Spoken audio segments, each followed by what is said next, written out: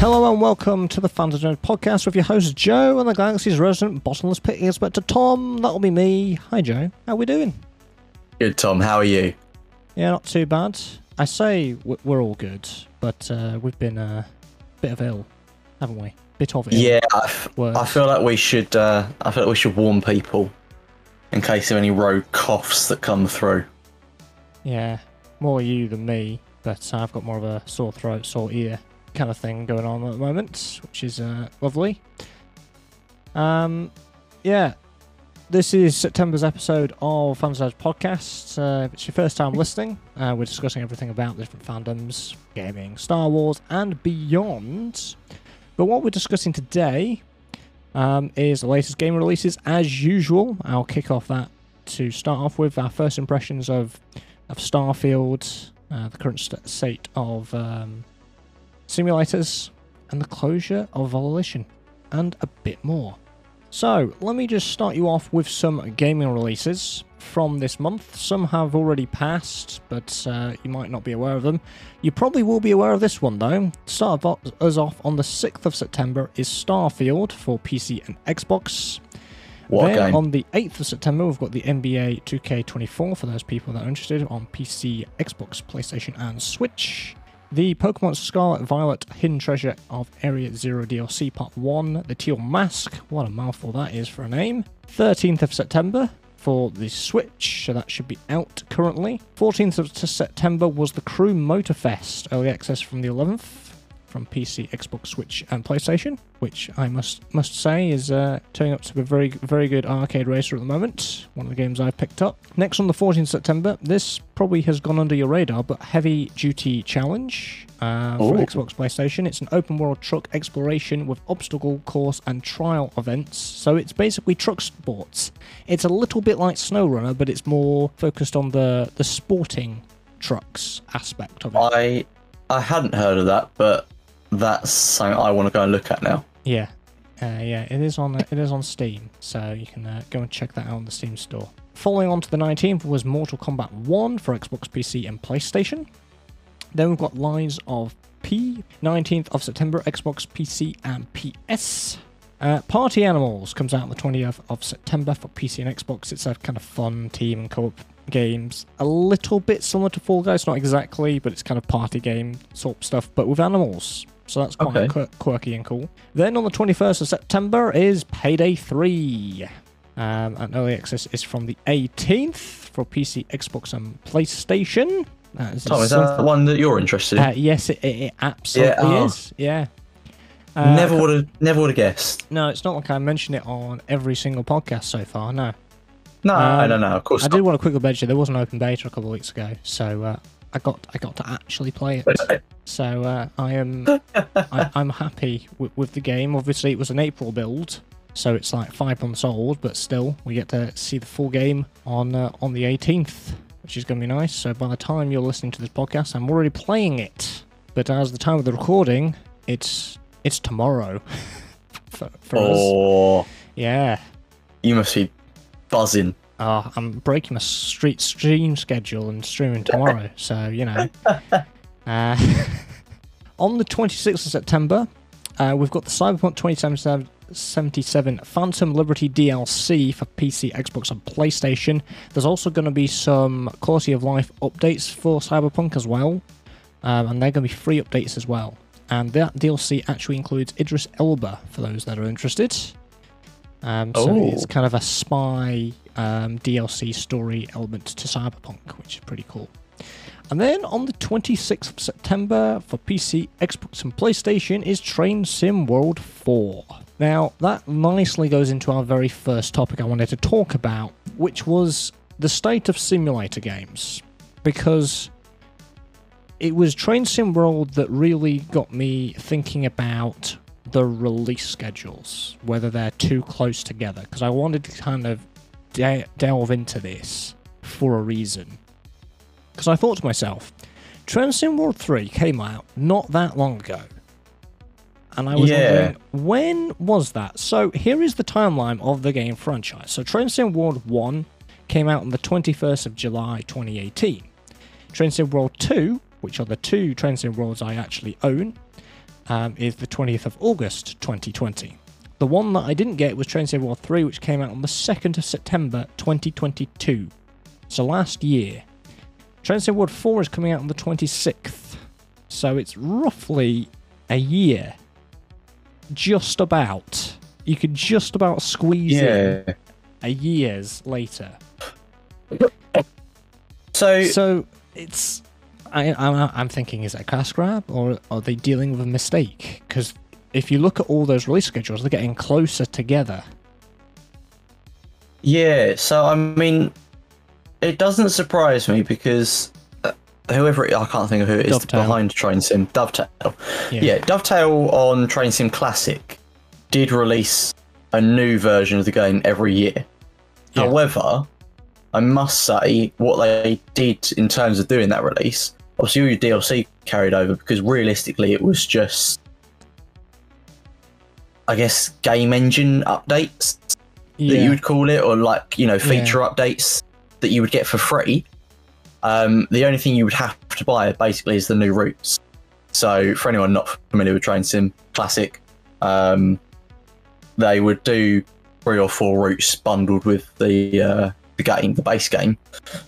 Some of them were usually exclusive to the base game as well, so you had to kind of buy that year's edition to get some of those routes. But yeah, all the DLC carried over, so there was no change. You could still carry on playing. You didn't have to buy anything because you got that update for free, and you could still go and buy all the DLC. And you never had to buy the base game again once you bought it, unless you wanted those new routes. And to be fair, I think most of them have then been released later on down the line. It might be another couple of years before we get it, but it is released. Train Sim World is a little bit different because, again, I've sort of noticed this as well. It's a full re-release of the game. They're putting new features in it, so it may be in, I don't know, 4 or 5 years' time that we see them doing the same as what they do with Train Sim Classic.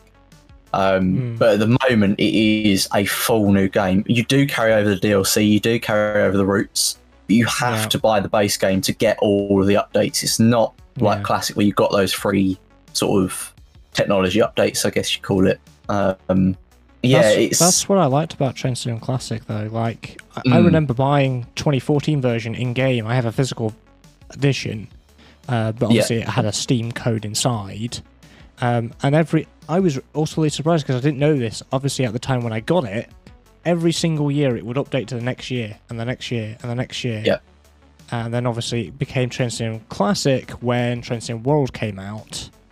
Or a little bit later anyway, because obviously Train Sim World has the newer engine. It has lovely graphics and all, a newer engine, and Train Simulator Classic is on the old engine still, I believe, unless they've updated it. No, it's still the same engine. It's been on for years. I don't know how long now. It's got like £4,000 worth of DLC though. Oh yeah. Yeah, it's ridiculous. And then even then you've got the modding side as well. Yeah. Which is something I had to get used to when I was looking at that kind of side of things for Train Sim Classic. There are paid routes made by independent developers, and apparently that's the norm. Yeah. I mean, some of them are fantastic and better than what Dovetail puts out, but yeah, that was a weird thing to get used to. I mean, Train Sim Classic is still pumping out routes and stuff because they've recently released the Carlisle Glasgow route, which I know one of my Scottish friends has started playing Train Simulator again just for that route. So they're still going. I think they still do the yearly update as well. Yeah, it might do. It would make sense. But for Train Sim World, it just seems... I just want it to be better in the way that they're doing things, because if it's going to become a yearly thing, simulators, in my opinion, shouldn't be a yearly thing, because they're one of those things that doesn't really tends to need updates every single year. It will become a FIFA or a Call of Duty, which, have their own reputation of themselves. I say FIFA, but FIFA doesn't exist anymore. Does it not? No, it's now that FIFA have separated ways from EA, so it's EA have made their own. It's like EA Sports FC now. Oh, I didn't know that. Yeah, this year's the first year of it coming out like that now. Ah, I mean, not a game that I played for many, many years, so I don't follow it. But yeah, yeah. I mean, going back to Train Sim World, there, I don't mind if they want to do an update every year, but I want them to start adopting a model like they do with Train Sim Classic. Yeah. Put in new features, put in new ideas and stuff. That's cool. I'll do that for free as the free update, but then bundled together. I mean, like I say, with Train Sim Classic, they do 4 routes. I imagine it takes more to create routes for Train Sim World. But again, bundle together a couple of routes and say, here's the base game. You can buy it again, and you'll get all these routes exclusive, but you also get your hardware, your software updates for free. What I do know about the new Train Sim World is there is some improvements in terms of there's an editor, there's a photo mode now. It seems like this new editor is trying to potentially encourage modding this time around, which is, I would say, essential for a simulator because modding communities keep those games alive, particularly. But what I've also noticed is that they've got a good selection of routes and stuff. I know the deluxe edition has the inclusion of the Flying Scotsman as a locomotive, which is pretty cool. So I'm interested in. Yeah. Obviously, you can't get that with standard, but that's one of I think the middle tiered game has. But what I also noticed, because obviously I own Train Sim 1 and 2, I actually have a slight loyalty discount for Train Sim World 3. Sorry, 4. Actually, 4. I've skipped 3. Oh. And I have a loyalty discount slightly. It's very small, but it's still something. I have 3. I picked up from a Humble Bundle and I got it very cheaply. I think I paid about 20 quid for it and all of the DLC, which was a steal. But yeah, I don't know. I mean, I'm curious to see what Train Sim World 4 gives us. But again, it's whether I want to fork out all that money again. Yeah, I mean, I get a 25% loyalty discount, which apparently will end when it releases. So the standard edition I can get for £30 instead of the £40. Interesting. So I get 25% off. So that's quite actually good, to be fair. And yeah, I've just had a look. I get that as well. That's interesting. You know, I've been wanting to get into. I mean, my Xbox Game Pass has just finished, and I tried Train Sim World 4, but yet again with Xbox Game Pass, another game just was broken. Couldn't really play much of it because I was actually recently I've been interested in getting into Train Sim World 3, but then they announced Train Sim World 4, so I'm like, well, there's no point now. Maybe I'll go for Train Sim World 4. But this loyalty discount kind of makes it a little bit kind of better, you know, because we already have it. Yeah, I mean, look, I'll always take a saving. Savings are good. I mean, I'm jumping from 2 to 4 instead of 3 to 4. I think people that might have 3 might be a little bit skeptical because they've bought it basically a year ago and already we've got a new game. But as I said at the start of this topic, is this classic dovetail doing cash grab, or did they make a huge mistake with Train Sim World 3 to the point where they had to bring out a new game basically a year later? It might be, but they've added new features like that editor sort of mode, the photo mode, which was quite interesting, and some other features which I think it might be going into the correct direction. But for me, the improvements that Train Sim World needs is a proper career with the virtual currency system, like we see in the simulators that we enjoy and the ones that have this extended lifespan. You know, as I've said earlier, modding for other sims extends that life cycle of that game, double, triple, quadruple, whatever you want to put it at, more than its standard content. Well, as an example, let's look at our favourite simulator. Yeah, Euro Truck. You know, every Tuesday we play some Euro Truck. I think you made a note of the release date, didn't you? Yes, I'm going to get to that in a minute, actually, because I wanted to delve more into that. Yeah, but look at that. That has been going for however many years now. Yeah. And thanks to the modding community, it's, if anything, I'd argue more alive than ever. Yeah. Because people have put so much time into it. People have continued to develop it and expand it. It's so much bigger now than it was when it released. And that's not even thinking about the DLC that they've released. Yeah. Like, yeah, you're absolutely right. Certainly for simulator games, modding is basically Essential. a lifeline. Yeah. Yeah. And I feel that simulator games, you know, I don't mind them coming out every 3 years or every 4 years, but Euro Truck, you know, Euro Truck Simulator 2 has, although it's the second game of the franchise, you know, they massively improved it and then they've just kept it going from there. But what I'd also like to see from Train Sim World now is less DLC, more free updates. I think that's what we need. I think that's what loads of people just don't like, the fact that all these new routes are always DLC, and I think there should be a bit more of a split. Some should be free, sure, but some should be paid. Absolutely. Do you know what? That actually has me curious what their routes go for.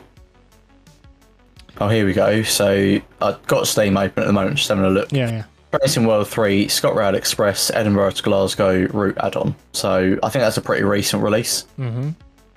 26th of Jan, so start of the year, but yeah, 30 quid. Oh, So to buy a route, certainly for Train Sim World, you're basically paying the price of a new game. oof, that is steep. I mean, they're not all like that. Well, the next one in the list is Train Sim World 3 Thameslink BR Class 700 EMU add-on. So it's a train rather than a route, but that's still 13 quid. 13's not too bad. No. So it looks like trains are around sort of 12, 13 pounds.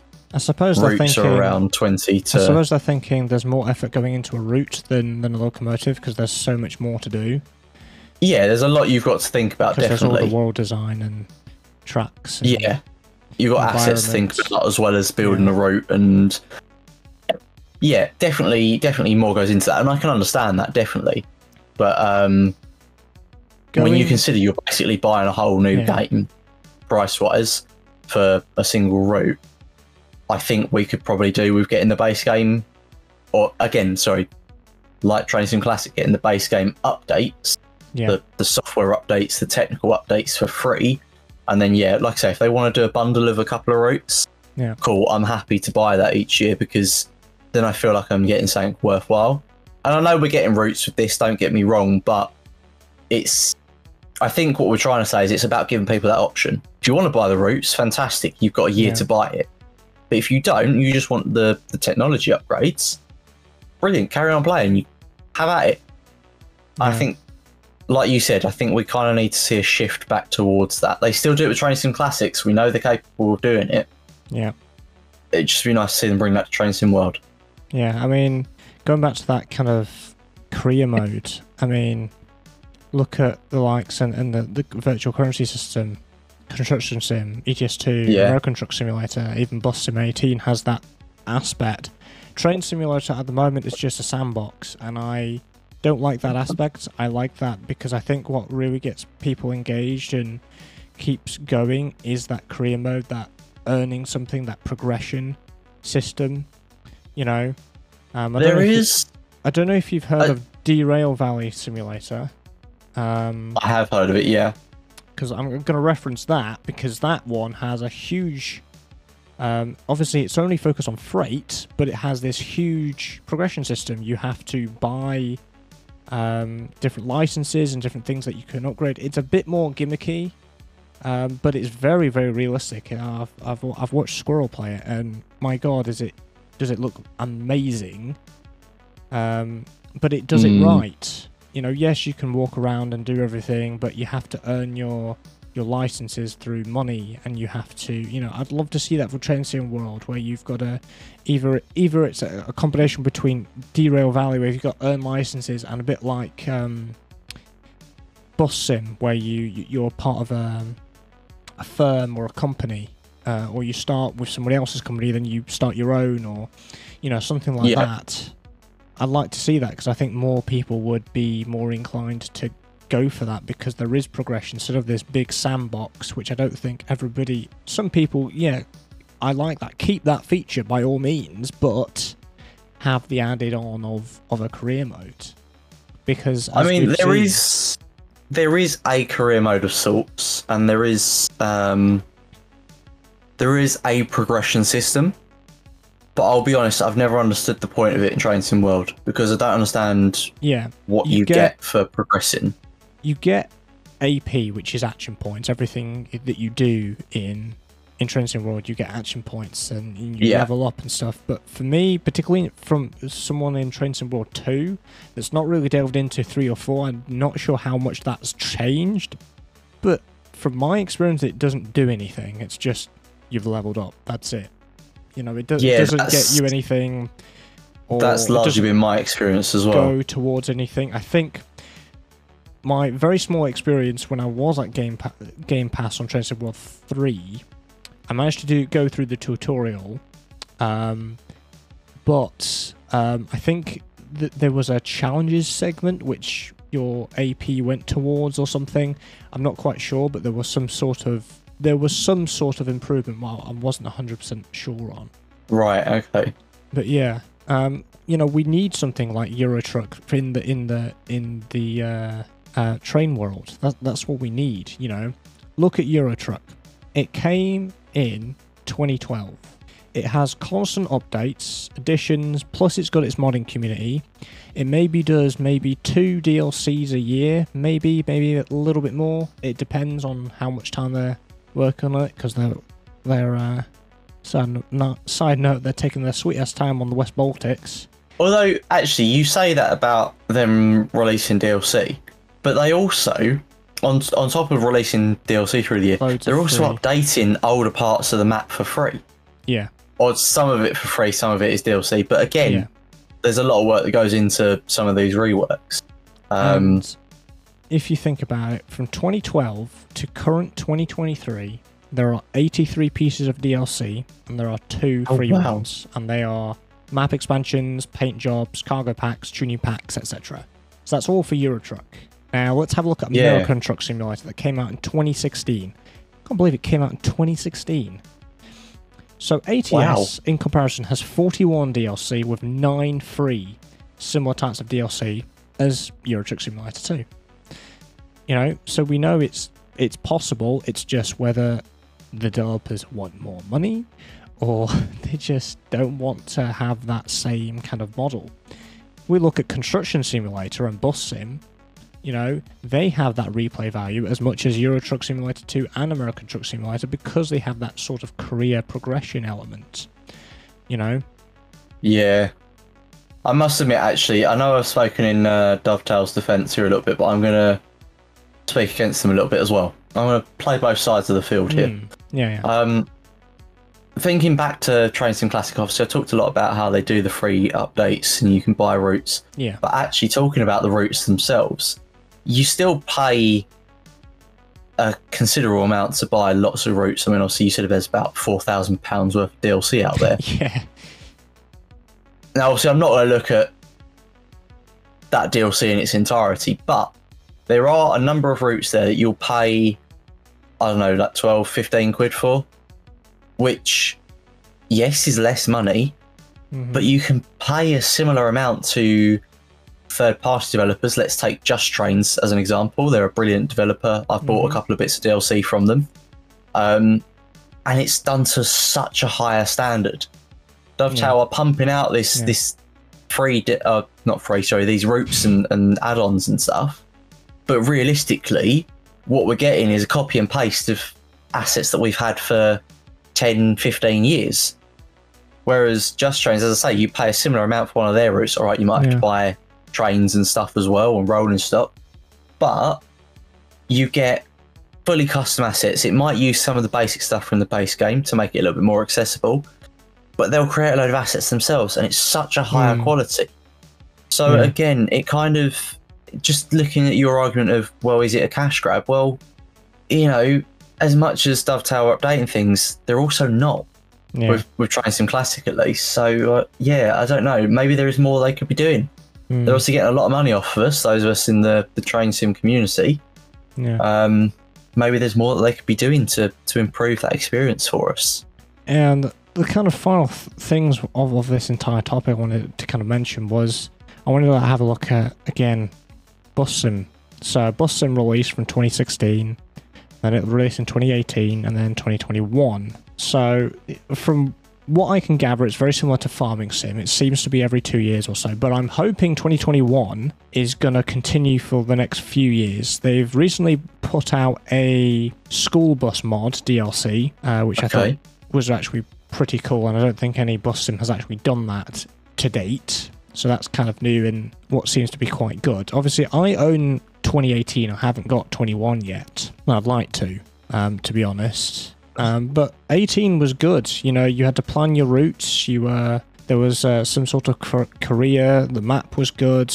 You had to manage, you know, you had the financial aspects of it. But I do feel that Bus Sim 21 might be the one that might be as close as we can to get a bus sim that's like Eurodruck. I'm hoping they'll keep it on for at least the next 3 years.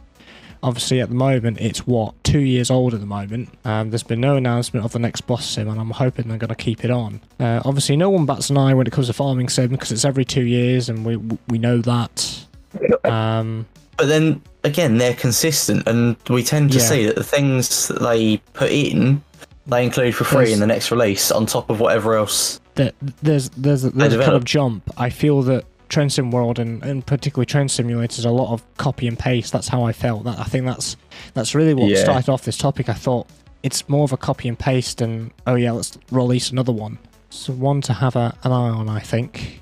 And again, I know I've said it already, but I would definitely like to see a shift in the way that they approach their updates. I prefer the way it was done with Train Sim Classic. Even with the routes not being the highest quality, as I said there, I'm still happier with that model. It'd be nice to see them do it with Train Sim World, and I think you're probably in agreement there, aren't you? Yeah. Now, as much as I'd love to talk about simulators for the next hour, which we will have more than capable of doing so, yes. I think you've got some a TV series you want to talk about, Joe.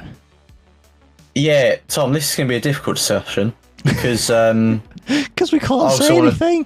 I also don't want to give loads of spoilers, but for those of you that have been around for a while, whether it's with our individual channels or with the podcast now as well, we are massive fans, absolutely enormous fans of Star Wars, all things Star Wars. Yes. And you may be aware, obviously, the Ahsoka series is out. We've been waiting for this a long time. We've been gushing over it for a long time. And we're, 5 episodes in now? Yeah, 5 episodes in. Well, probably a couple more by the time this comes out, won't it? Yeah. And the fun fact about episode 5 is it was actually broadcasted in cinemas in some places, I think mostly in America, but... Yeah, I was going to say, I didn't hear anything about that over here, but that's very cool. It was a very cool episode. Again, I can't talk about it because I don't want to give loads of spoilers to people that haven't caught up or are maybe waiting to watch the whole thing in one go. Tom, how do I say that I love it without telling everyone what's happening? I don't know. Trying as vague as possible. I mean, our favourite war criminal is getting some screen time, which I'm loving. Oh my god, my favourite droid. I love that. I mean, we all know that Chopper's in it. We've seen him in all the adverts and the trailers and stuff, so we can talk about Chopper. Chopper is his sassy self. That nothing has changed, and I love it. I saw a comparison next to the model of Chopper they used for Rogue One as well. He looks so much better. They've made him look so much more like himself, which is brilliant. I mean, the one from Rogue One, he's just a background cameo, so... Yeah, I guess it didn't need to be super accurate, did it? No one... I mean, I missed it at the time, so fair enough. But yeah, obviously we're getting close-ups, he looks perfect. And I don't know about you, Tom, but whenever he talks in his chirps and beeps and stuff, I feel like I can understand him. Yeah. I feel like I understand what he's saying, and I'm like, he's talking English. talking of Chopper, I do want to kind of go over to another droid of Yu Yang. Obviously. Oh yes. Voiced by our very favourite David Tennant. And when obviously we saw the trailer. Obviously, for those people that have seen Clone Wars, we know. Obviously, he voice acts those back then. But I'm utterly surprised the amount of screen time he has. I thought it was just going to be every so often. No, it's so much screen time for him. He's a main character. I know, and I love it. I told you about this, I think, on the stream, but he got, I think it was an Emmy for his voice performance as Huyang in the Clone Wars. Yeah. So it's just great to see him back reprising that and giving it so much life. Yeah. Huyang is a fantastic character, definitely. Actually, that reminds me as well. Something I was discussing with Beth. I wonder if it's him actually there on set. Because, like, if you remember, what was the name of the droid in Solo? Oh. You know who I'm thinking of, though, don't you? The one who ended up being implanted in the Falcon. Well, again, I can't remember who played the droid, but she was there in basically like a green morph suit with like a chest plate attached and like basically a helmet type thing to simulate where the head would be, and then they obviously painted out the green bits and put in like the skinny limbs and stuff. It would definitely. And I just wondered I wondered if it would be the same for Huyang. Is it him there with like the chest piece on and like maybe a mask, but then his arms are green? Because let's be honest, it looks skinnier than a human arm. Yeah. So I wonder if they've just painted his arm out and put the droid arm in. Yeah, I just wonder how they're doing it behind the scenes. But honestly, the performance is fantastic. I also saw another fan theory yesterday. Oh gosh. And I thought, should I message you it? And then I thought, no, I'll keep it for the podcast. I'm glad I remembered. So obviously, everybody has the hots for what's she called? Oh, what, Hera? No.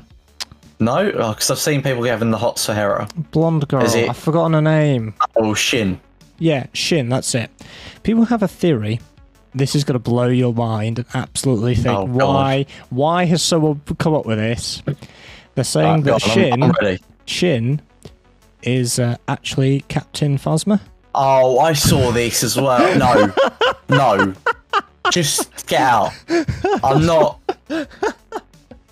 Firstly, as I saw someone comment on this, how has she gone from 5'8" to 6'6"? Yeah, that's what I saw. I saw that comment. Fucking no way. Absolutely no way. Secondly, how has she gone from Force sensitive to I have no connection to the Force whatsoever? Oh, and I got put in a trash compactor. Yeah, nah. Sorry. No. I don't buy it. What a rubbish. Honestly, I've heard some silly fan theories, but that... No, I ain't got time for that. The fan theories that, Ezra is Marek. Oh, yeah. Of course, because that would make sense, wouldn't it? Yeah, no, because after all that time fighting the dark side, he'd just go, screw it. Why not? We'll leave Thrawn there, but I'll turn and I'll come back. Yeah. Yeah, that don't make sense at all. One thing I think people that have watched Rebels, watched Clone Wars, can tell.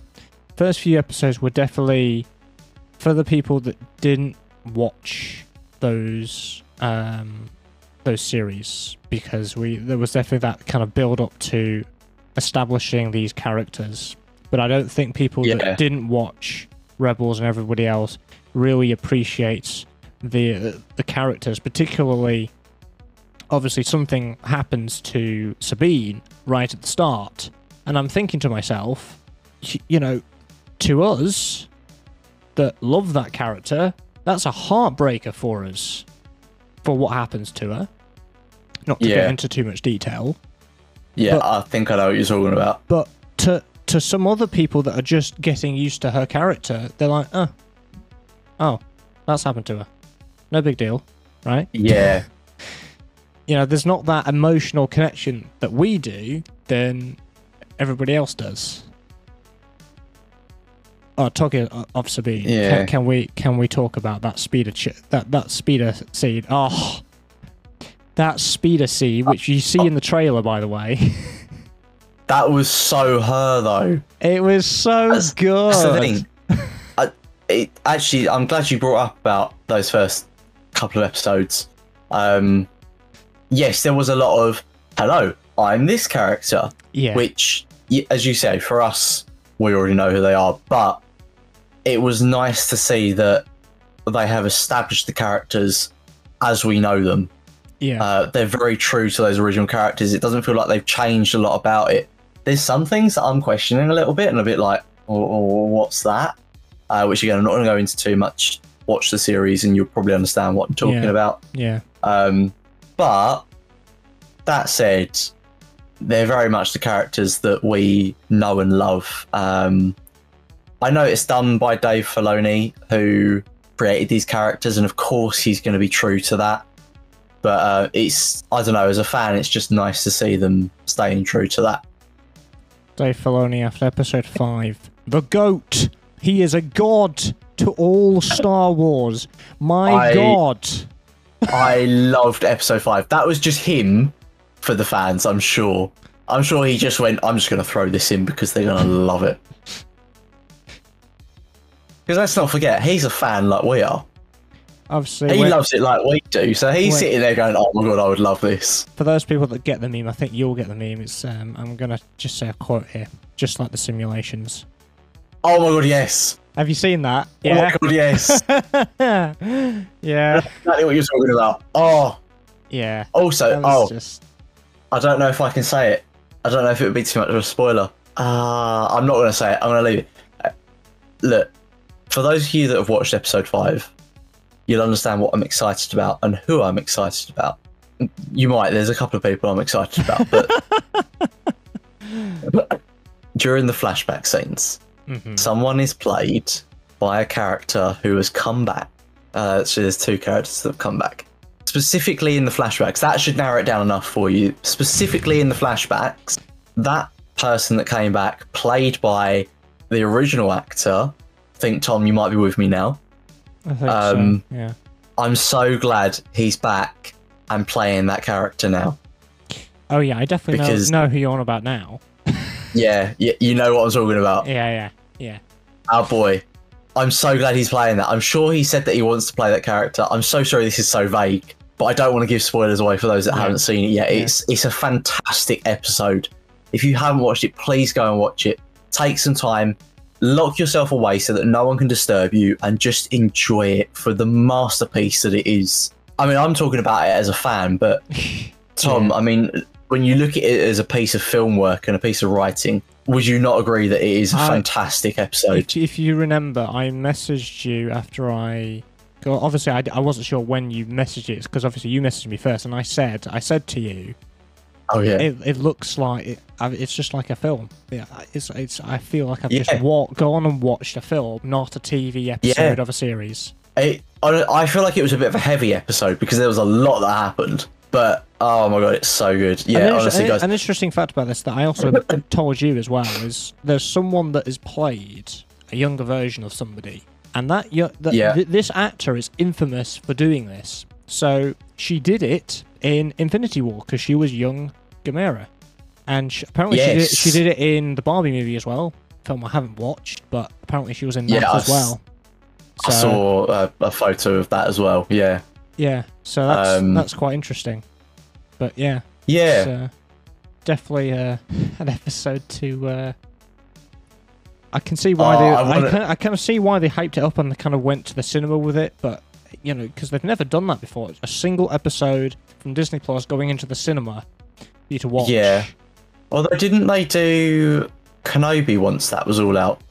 You could go and watch the full thing in the cinema. I'm not sure, but this was just the one episode off, so everybody knew. Everybody knew. Oh, something was going to go down. To be fair, with the cliffhanger they left us on, and we talked about this on stream, it was going to be one or two things, and it was going to be a massive episode either way. Yeah. I'm so excited for the coming episode 6, because again, that should be fantastic. We know what's going to happen next with. Well, we know what must happen next with that because. Definitely. There's only one place it can go now, which was the other of my theories, wasn't it? So yeah, that's got to be that's got to be a good episode as well. I'm so ready for that. Actually, I'm not. I'm gonna cry with joy because it's gonna be fantastic. I can tell. There's one thing I forgot to mention. We got live action Loaf Cat. They are so adorable. Yes. Oh, I love the Loaf Cats. I want one. I'm surprised they haven't made a plushie of one yet. I know. I'm surprised because, again, Beth wanted one. She was like, oh, I want one. I was like, I'll see if there's a plushie, and I couldn't find one. I'm so surprised they haven't made one. But I'm hoping that one will come out in the near future. I know. I've probably mentioned this before. I don't know if it was on the podcast, but it's a shame that Ray doesn't get to see the reaction that he does, because there's so many people that say, yeah, Balin is my favourite character, because he's not quite evil, is he? He's like he's like in the middle, which is yeah. So it's funny you mentioned that, actually. So like we were saying, or like I was just saying about it being a fantastic piece of film work and writing, Ray's depiction of Balin Scroll, was it, or something? Yeah, something like that, yeah. That character is by far one of the best characters in the series. Like, every single line he delivers is amazing. The way that he does it. Yeah. That character is another he hardly level. Needs any dialogue, but he does an amazing. Well, that's the thing. I mean, that's how you know it's a good character. They've not got a lot of dialogue, but it's the way he carries himself and the way he delivers those lines. And it's only when someone pointed this out, and this is what got me in when I saw him in the trailer. The way he's holding his lightsaber. Someone said he's holding it like a knight. And I was like, oh my god, that's what it was. I knew there was something different about how he held it, and it couldn't quite click with me. I was like, what is it? But it's unique, and we haven't seen it before, and I love that. That matches his character so well, because I would say that his mannerisms and we might not agree necessarily with his goal. No. But his view on things is very much that of what we would expect of a knight. And for those that have, like the promise that he made, and for those that have seen it, the Sabine scene with him, that's very much that kind of knightly honor, being true to your word. You know, no, I've made a promise, I will stand by it, I will deliver on that. It's such a unique character. It's unlike any kind of Jedi or Sith or, you know, anywhere in between those two that we've seen before. Fantastic performance, fantastic delivery. Do you know what, actually, talking about the way he delivers his lines and the way he carries himself as that character, it reminds me of, and I can't think of his name now, it's escaping me, the guy who played Professor Snape in the Harry Potter films. Oh my god. What's his name? I can't think of his name. Oh my god. But I would say it's up there with that kind of performance. That's it, Alan Rickman. Yeah. I would say Ray Stevenson's performance is up there with Alan Rickman as Snape. Because the way he plays that character is just unique and superb. You know, everyone looks at Alan Rickman and says, oh my god, like, that's a perfect performance as Snape. Everyone talks about him as a fantastic actor. I think we could say the same for Ray here as Balin. I realise that's high praise, but again, if you've seen the series, you'll know what we're on about. Overall, I don't think there's a lot of actors that you can put on that kind of pedestal. Enjoying it, regardless. Definitely. Very good. And, you know, this was only meant to be our first impressions, but we could talk about this all day, can't we? Despite us not being spoiler-free. I know, it's so difficult dancing around the spoilers, but there's so much I can say about it. If you haven't watched it, guys, you're missing out. Please go and watch it. Treat yourself. It's amazing. I'm going to let you... Not to mention the banger of a score for the outro. As soon as that... It's on Spotify, by the way, at the moment. And is it? Yeah, it's on Spotify. As soon as it was on Spotify, it's Kevin Kilner that also did the Clone Wars. He did the Clone Wars soundtrack. I bet that's Dave though. Dave's gone. Come and do this for me as well. Dave's gone like, yeah, can you do the soundtrack for Ahsoka, please? Oh look, you did some banging scores for me there. Come and do this for me. Let's knock it out of the park. Yeah, I've kind of been listening to it on repeat. It's so good. It is a good score. Yeah, definitely. Right. Look, Tom, I can gush about this all day. Yeah. You've got other things to talk about as well. We're gonna circle back to gaming. This was a topic. This was a game that was announced at Gamescom last month. So I think it's a good time to kind of talk about it now that it's kind of out there. Expedition, a mod runner game. As you all know, we love our Sims, and we particularly love SnowRunner.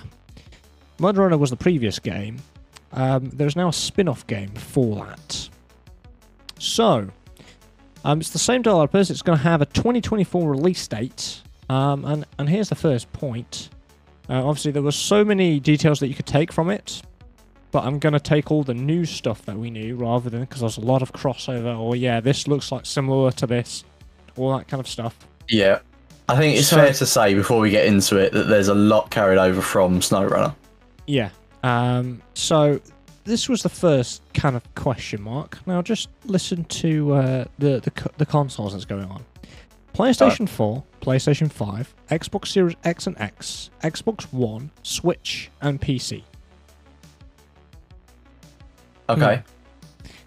Last gen and current gen. Oh, yeah, that's true. I'm wondering why. New game coming out in 2024. It's very rare now that something's going on last gen. I'm not dissing last gen at all. Some people are probably still on last gen, but yeah, well, I think there's still some supply issues, isn't there?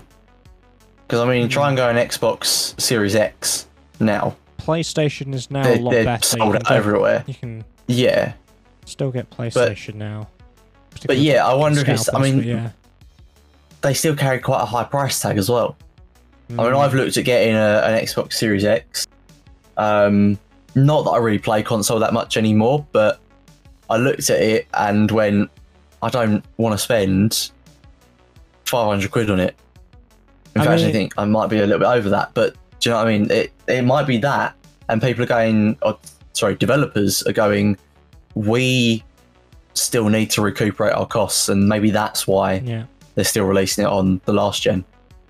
See, my argument for that is, if you have a PC, you don't need an Xbox now, which I think is a great move from Microsoft anyway, regardless. Yeah, you were absolutely right. Yeah. There's a lot of crossplay as well, which eliminates the need to play a specific console, or specifically on PC. Unless it's an exclusive, but yeah. Yeah. What's also interesting this time around, which I think me and you are going to be so glad for, no Epic Games exclusive this time. It is on Steam this time. The Steam. Thank God. The Steam page is there. Do you know what? I appreciate that we have used Epic Games and we went in early on it and picked it up on there, but I don't really like it. You don't understand the amount of times I've considered, screw it, I'm going to buy SnowRunner again when it's on sale on Steam. It's on sale at the moment. So I think I saw it's like 15 quid. Just whilst I was looking at Train Sim, it came up on there, and I was like, "Oh, okay, that's cheap." Yeah, I've seen it every so often when it's been on sale. I'm like, I'm so tempted. I was wrong. It's £13. It might not be on sale by the time this goes out, but definitely worth picking up if you haven't picked it up, guys. So, Expeditions is going to be exploration-based missions. Now, on the Steam page, this is what it says. It says, you're going to manage your camp by building research structures and hiring experts to unlock new skills and possibilities during your expeditions. There's a mention of build and manage your base as well. Does that mean we get to have skill trees? Hiring people? So I've wondered about this, because they sort of showed off the base building in the announcement trailer. Yeah. And I wonder if that's just going to act as your main menu. Is it just going to be you go through and do? Because I think you said before it's kind of mission based. Yeah. So what I'm going to mention it now and not later, which is it's not open world. So it's not going to be like SnowRunner. It is going to be all these kind of mission-based kind of menu aspects, which kind of puts me off a bit. But at the same time, it's a new and improved SnowRunner / MudRunner-esque game that we both love. And I don't think... Yeah.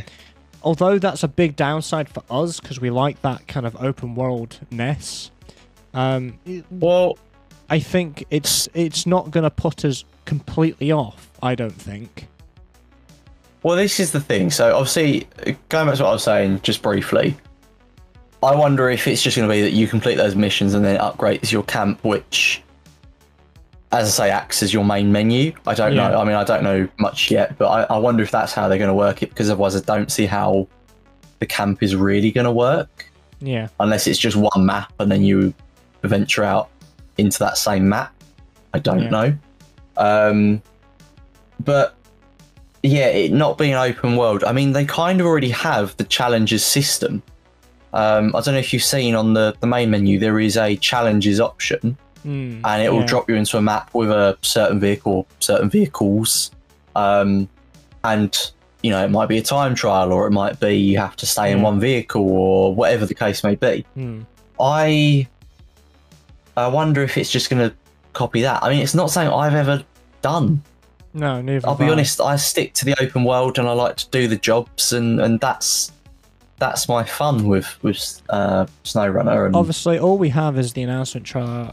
I mean, I know some content creators got to actually play a build at Gamescom, which was interesting. I think Game Riot, he did a video on it as well. Of some of the details that you picked up, which is some of the details I'm about to mention as well. So they've actually played it, and you know, they haven't said entirely bad things, but I'd like to see some more aspects, maybe a gameplay trailer when it's closer to launch.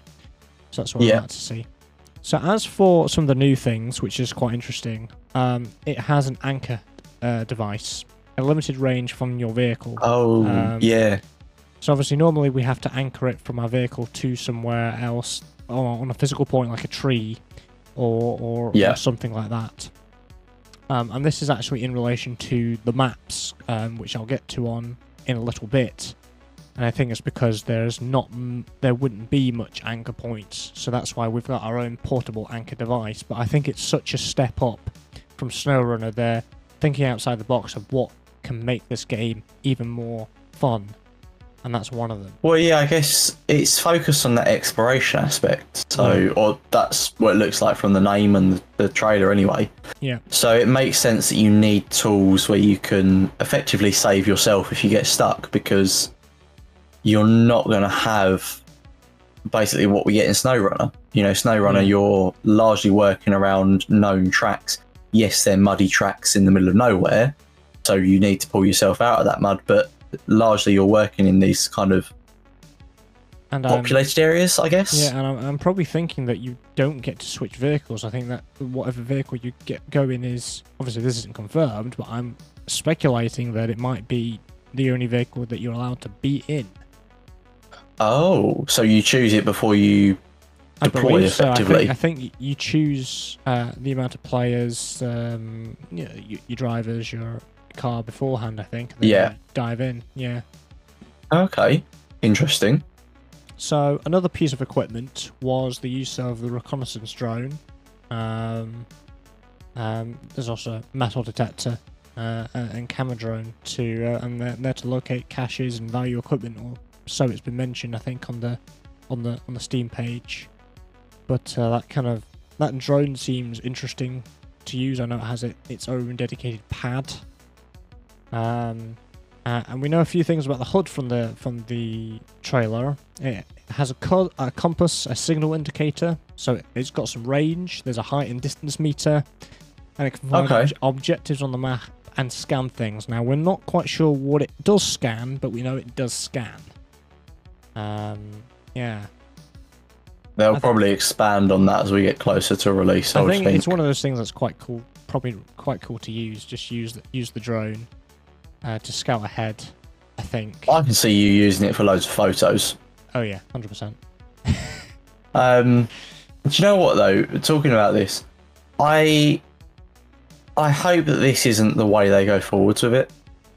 I know you got a couple more points to discuss on this, but I hope this is a spin-off game and they do this for a little bit, but we come back to another game like SnowRunner. You know, some kind of development on that. I hope that is the way it goes, because if it does end up going down this route and that is the next main game, I don't know if I'll stick with the series. But I know it's very early on to say that. We haven't seen much yet, but from the trailer we have seen, I feel like we're losing a lot of what I enjoyed about SnowRunner and MudRunner. What's also interesting about what we saw in that trailer is there's an inventory icon on the HUD. There's also a gauge HUD icon with an up and down indicator. And people are speculating, because this feature has been confirmed by them, saying there's going to be tyre pressures included, meaning if you have low pressures for too long, you'll damage your tyres. So tyre pressures are going to be a thing now. I wonder if they'll also introduce punctures then. Probably. They've got the facility for tyre pressure, and something you have to worry about, is it going to be possible that you can puncture your tyre and then, you know, if you keep pushing, you're going to end up with a flat. I'm also wondering with this game is if they are potentially testing some features for the next SnowRunner, MudRunner game. Yeah, I mean, I'd be okay with that if they want to try out things like this and with a effectively treat it like a tech demo. Yeah. Yeah, I'm okay with that. They're maybe testing some waters, particularly the tyre pressures, those gauges. Inventory icon's interesting. I wonder what we're getting out of it. Inventory, that's quite an interesting thing to have. The final thing I do want to mention is about the maps, because I did say about the anchor earlier. Not much. Oh, yeah. And the maps we have. So there's going to be themes of deserts, rugged forests, mountains that have pin dresses, forgotten ruins, and we have some map names that I noticed. So we've got Grand Canyon and Arizona map. So okay, they're quite so maybe they're quite deserty and open. So I understand why there's now an anchor device to use, because there isn't going to be much trees there, is there? No, you're going to be... It's very I'm rocky. trying to find a friendly word for it. Out of luck. Add a word on the front. Out of luck and rolling down mountains and cliff edges. Yeah. Yeah. In fact, one of the content creators that had the tech demo said someone climbed up a cliff edge with that anchor device. So they used it to climb up something. Which, probably not the way it was designed to, but... No, but that's cool that you can, though. Yeah. That'll be fun. Yeah. I think there'll be fun things you can play around with that. Definitely. That anchor. Definitely. Right, shall we move on? Because you have something Starfield related to talk about. Yeah, so... I mean, I can't talk about a lot, because I haven't played a lot yet. Thanks to my illness, I've not been able to stream Starfield yet, and I've been trying to save it for the stream, because I want to, you know, with some of the story games that we've been playing, I want to share that reaction on the stream, and I want to see people... Oh, sorry, I want people to see it raw. So I haven't played a lot, but the little bit I have played so far, I would say classic Bethesda RPG. Exactly the kind of story elements that I would expect from them, and certainly the kind of gameplay that I would expect, and it's definitely been very enjoyable so far. I'm loving the little sort of snapshot I have seen that I've played a little bit of myself. But I do have a couple of things to talk about. So, number one, the spaceships. I mean, on the plus side, I like the customizability that you have, and that you can sit and build your own spaceship. I mean, we've seen people making, you know, the Millennium Falcon, an X-Wing. I've seen a Pelican from Halo.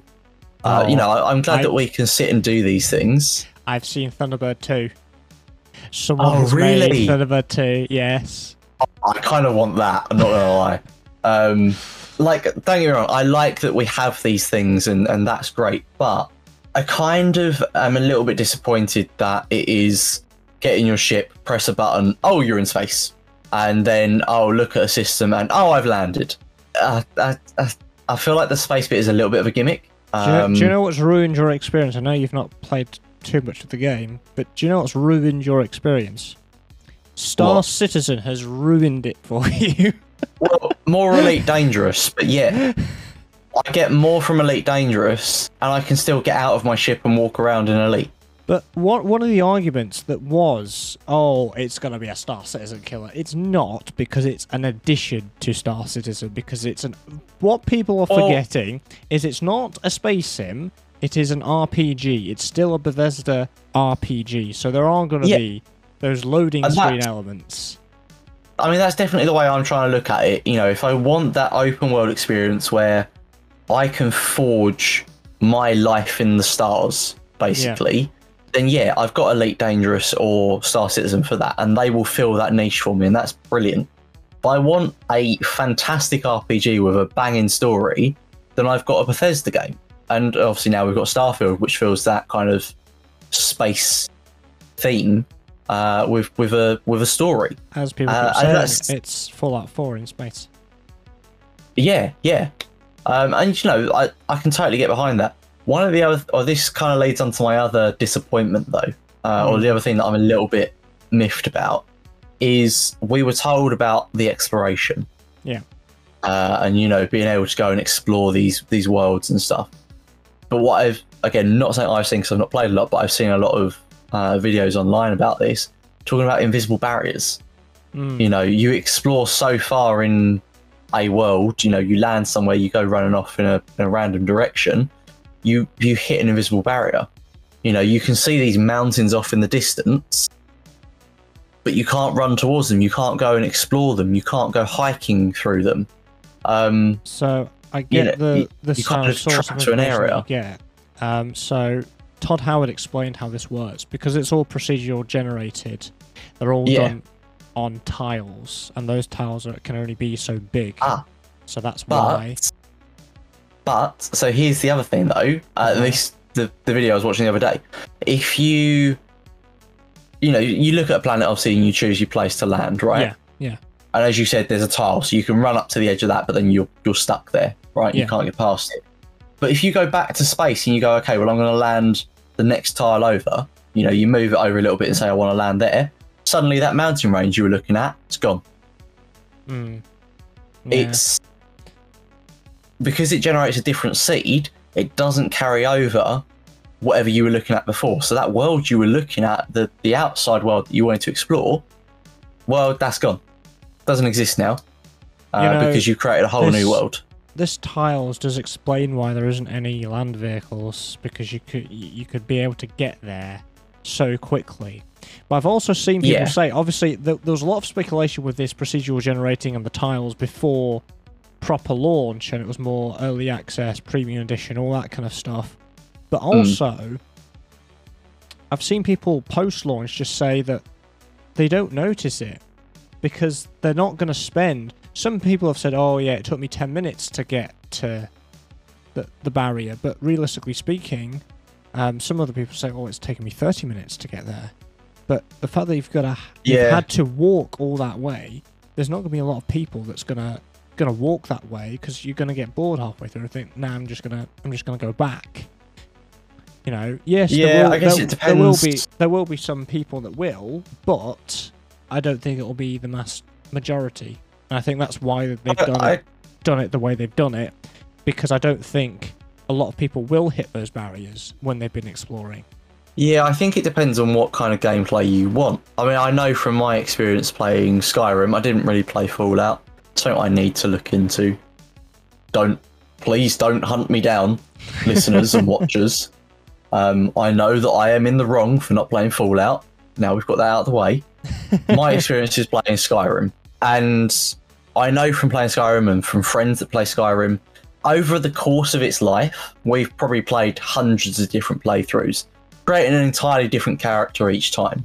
And I know people do that with Fallout as well. Again, I have friends that play it, so I understand that it's a similar thing. It's kind of a staple of Bethesda RPGs. So I expect it's going to be the same with Starfield. I know that one of the characters you can create is a bit of an explorator. Someone who wants to go exploring. Someone is going to create that character and go, yes, I'm going to dedicate this playthrough to exploring the world. I'm going to go and explore everything I can and find everything that I can and collect all the materials. And it's those people. Yes, it might be a small group of people to start with that go for that exclusive gameplay, because most people will want to shoot things, right? But eventually you will get a lot of people that want to do that and then go, well, I can't actually do what my character's made for. Which, again, it's thinking certainly more in the long term for that aspect. I think people are going to come across that a lot, and I think it's going to leave a bit of a sour taste in people's mouths. It definitely didn't seem to be sold like that. Might fix this is actually Todd Howard said that Starfield's made for modding. I'm pretty sure modders are going to be able to exploit that and fix that potentially. I mean, hopefully in the future. So hopefully, I mean, there's a bunch of mods right now, but I know official mods are coming in 2024 from Bethesda. So I wouldn't bother with that. Yeah, I mean, I know that before it had even released, people got it through obviously the early access, the 5-day early access, and then even in that time, we had some of the quality of life stuff we've come to expect from Skyrim and Fallout already appearing as a version for Starfield. So I know that the modding community is already looking into things, and I know that we will get some funky and wacky as well as amazing mods. I mean, it'll be interesting to see how they develop that and improve that, because I certainly think modding communities improve games. They bring us a lot of things that we think should be added. But yeah, it'll be interesting to see whether that is something that gets addressed and something that gets, I don't want to say fixed, but improved. Let's say. Yeah. It'd be interesting to see. I think I know we say this a lot, but it's another one to keep an eye on. Yeah. It's all well and good talking about it now when the game has just come out, but I feel like with a lot of things, you have to give it time and see just what happens. Yeah. Now, we've heard a bit about your experience. As for mine, I've only played 3 hours. As I've explicitly said on this podcast many times before, there are lots of games coming out that I'm interested in, and my stream schedule is all surrounding that. So I've only had a chance to play Starfield once, unfortunately.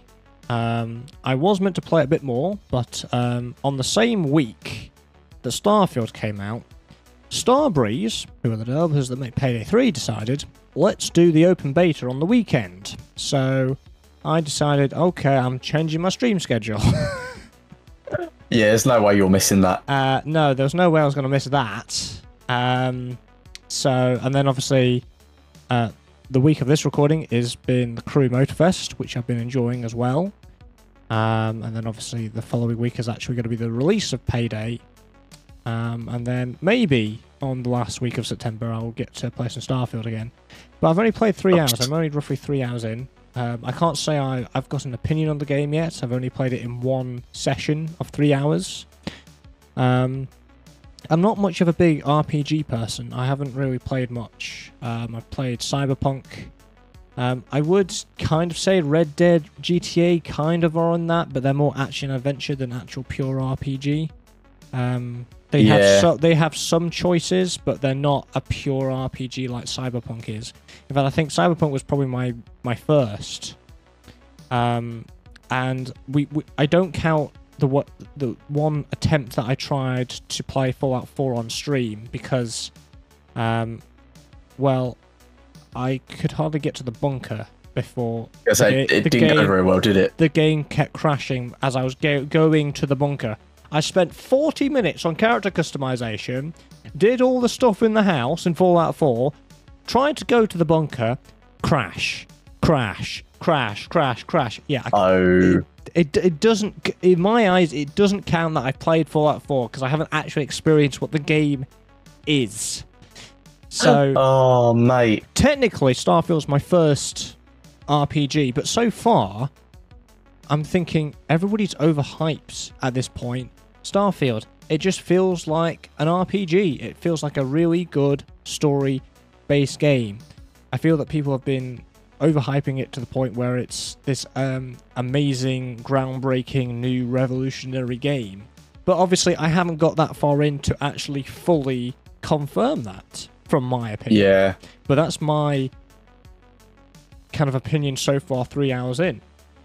You know, I've hardly got to anything. I still think I'm in that kind of tutorial phase still, I think. You know? Yeah. I still feel I'm still in the sort of introductory aspect to it. So yeah. But the one thing that I did find frustrating is the what they call the digilocks. I still haven't got my head round them. Right. To be fair, it took me a couple of goes, but I get it now. And the first mission, right? I think you know what one I'm on about. I think you've got this far. I don't know how far you've got. The pirate nest. Oh yeah, I've done that. Oh, you've done that first entire mission, right? Yeah. Yeah. Oh, can I ask you something? Did yours end up in a fight, or did you get away? Oh no, I walked away. I managed to sweet talk them, and I got away. So did I.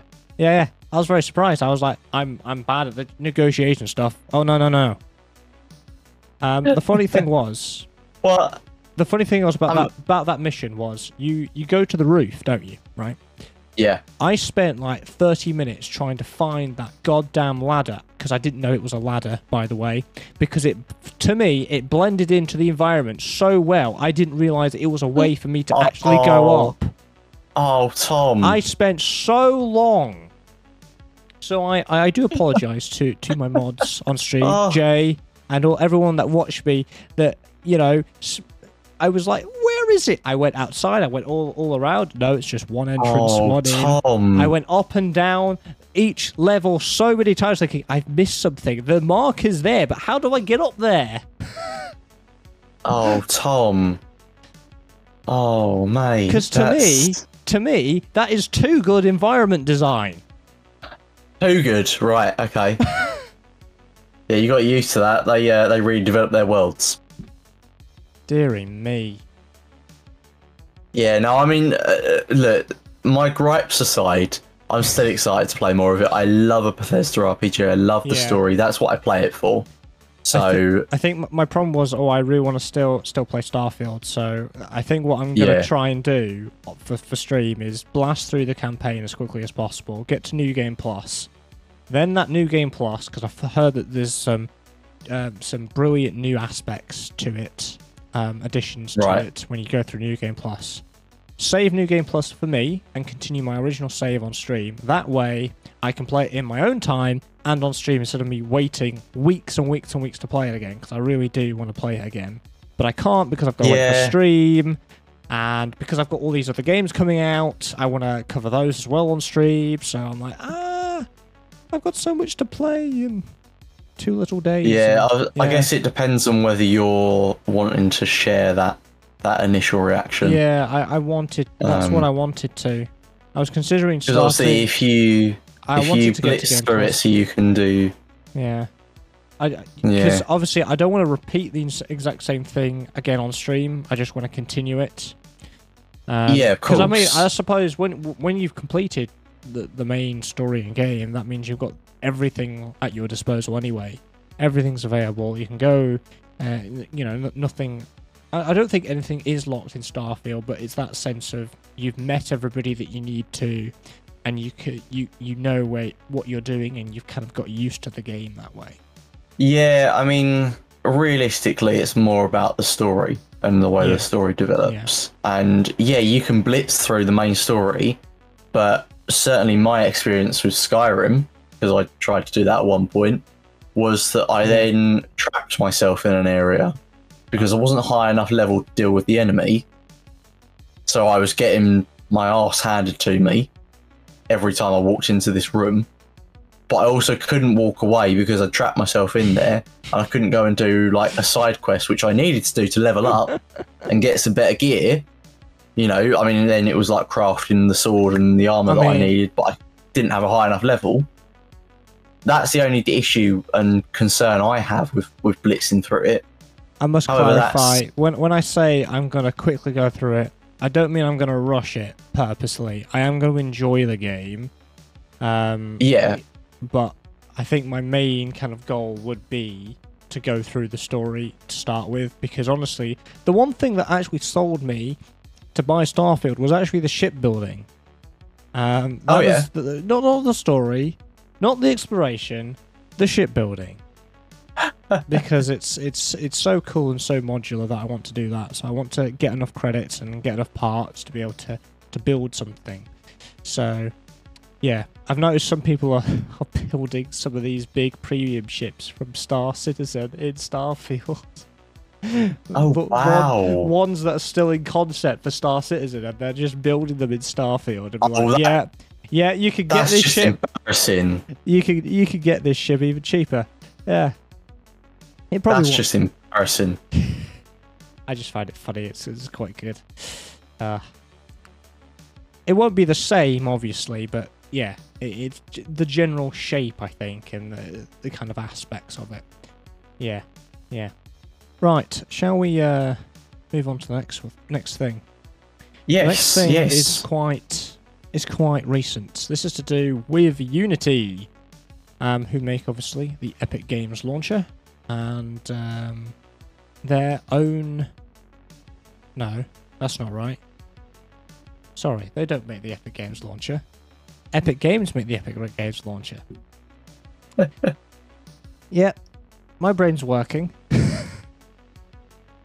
Unity, who make the Unity game engine, have introduced a new fee for 2024 for developers. So, the entire developer community has been up in arms about this, because this is what they've done. They plan to add a runtime fee, meaning each time a game is downloaded or installed, the developer of the game is charged. This fee will only be introduced once the game reaches a certain level of success. Developers who use Unity's free services will be charged 20 cents or 16. What's that currency again? Oh my god. Pence!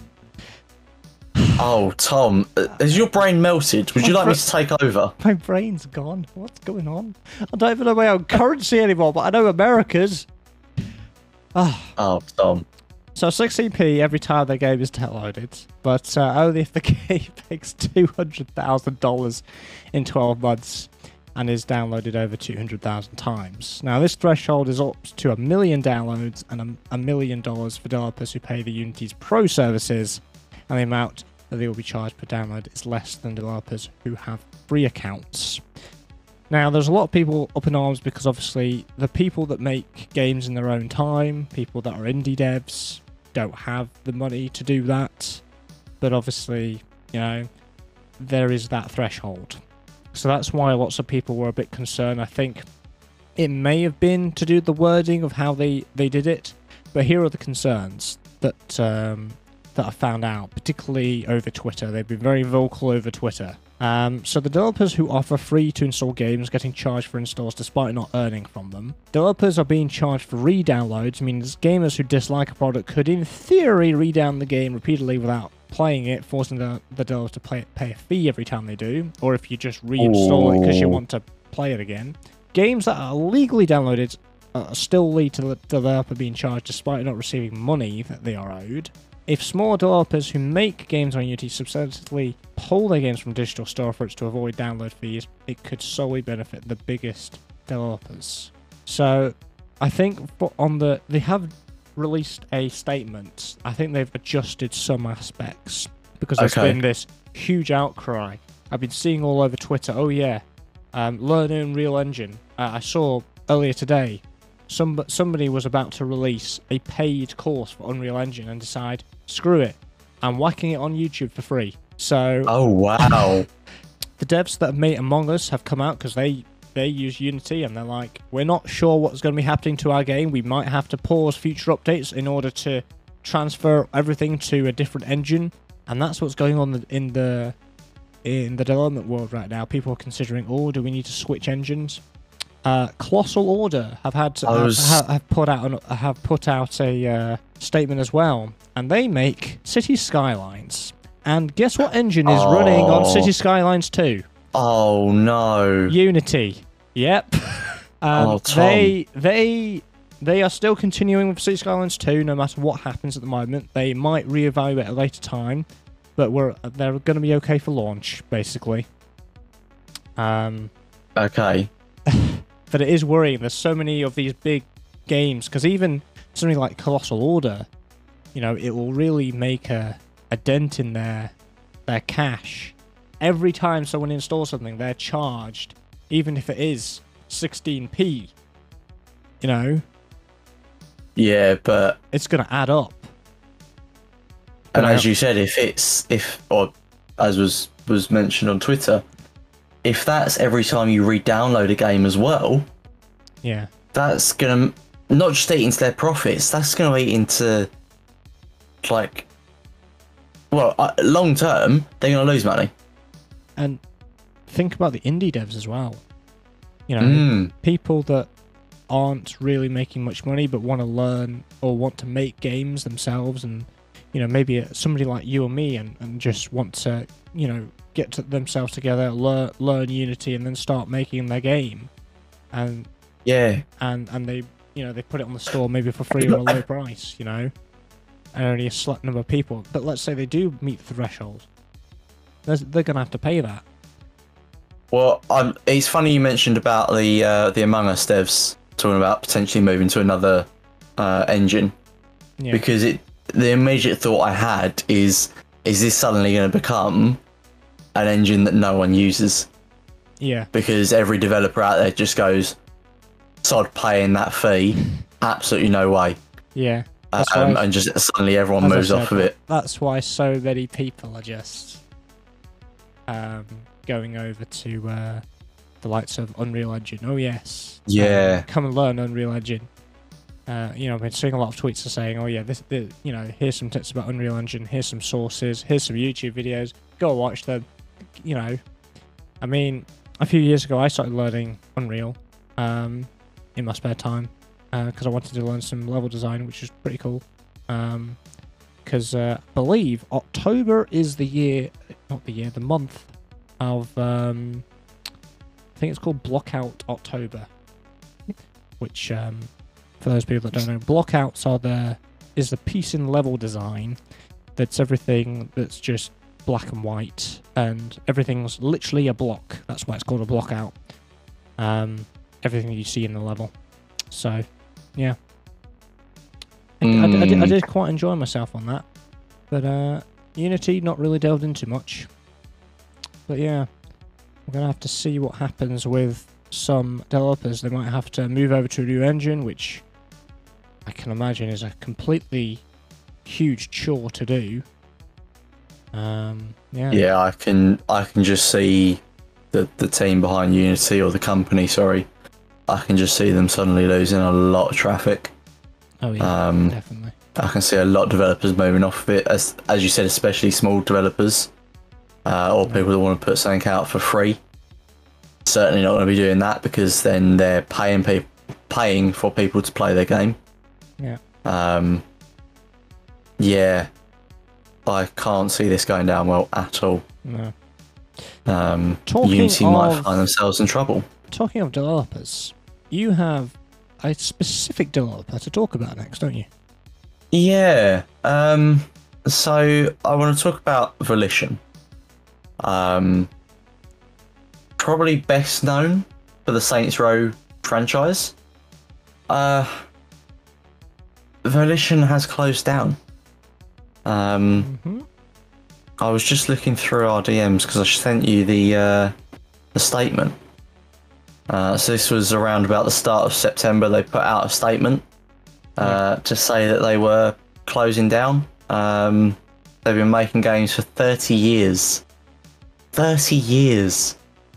And yeah, they are no more. And I think the reason I wanted to talk about it is that I think it's always sad when we lose a developer. Whether you like their games or not, I mean, as they said in their statement, there's a lot of games they worked on that perhaps you didn't associate with them. I certainly didn't. Descent, Free Space, you know, a couple of other games as well as obviously the Saints Row franchise. It's always, like I say, whether you agree with their games or not, it's always sad to lose another developer because that's another team working on different IPs, working on different games, and providing us with a different experience to other people. Competition is important in any industry. Yeah. Because ultimately, with competition, the person who wins is us.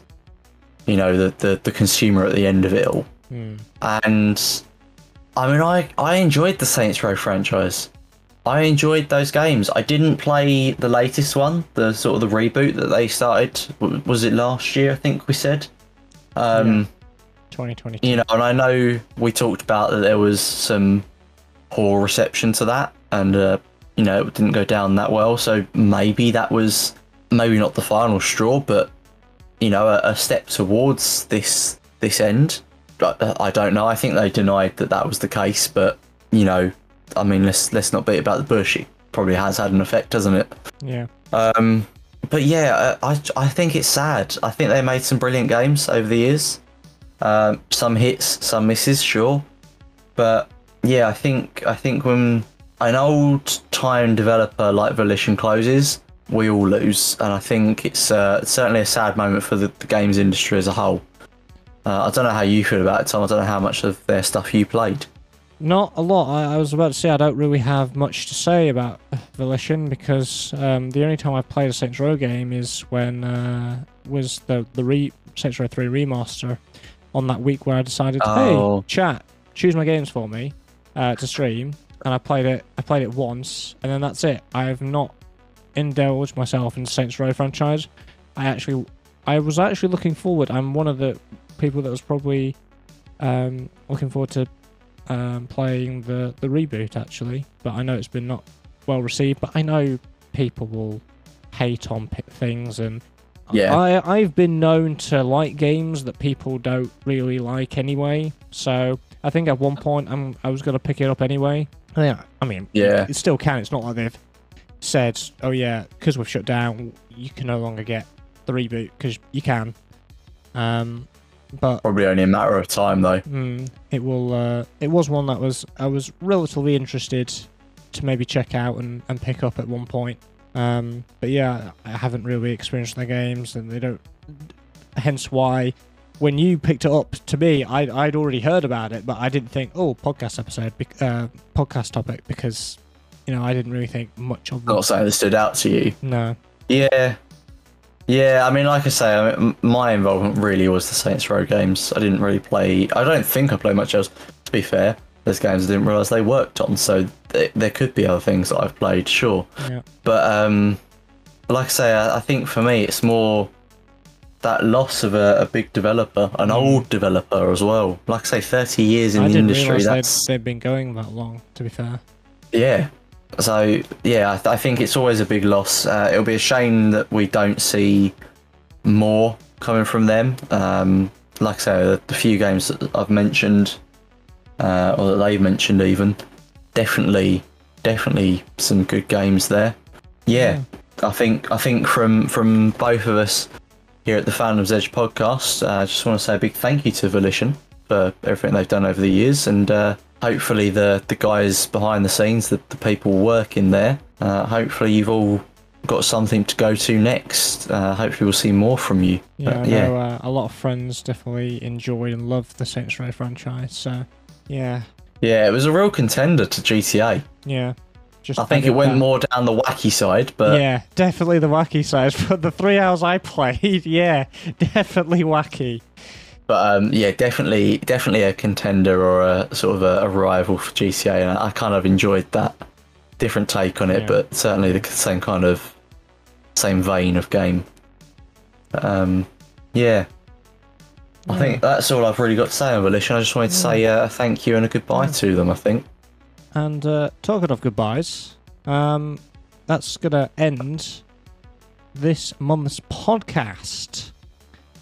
Not exactly a happy end, but not a happy end. But for those that have been listening over on Spotify or whatever podcasting platform, or over on YouTube, watching us, seeing our reactions to things, thank you very much for listening and watching. Our next podcast will be on the last month of every Wednesday of the month. So our next one will be on the 25th of October. Totally didn't have to just check that. Yes. To be sure, I had to check as well. Yeah. If you'd like to stay up to date, you can follow our socials. Both our Discord links are in the description below. Both mine and Joe's Twitter.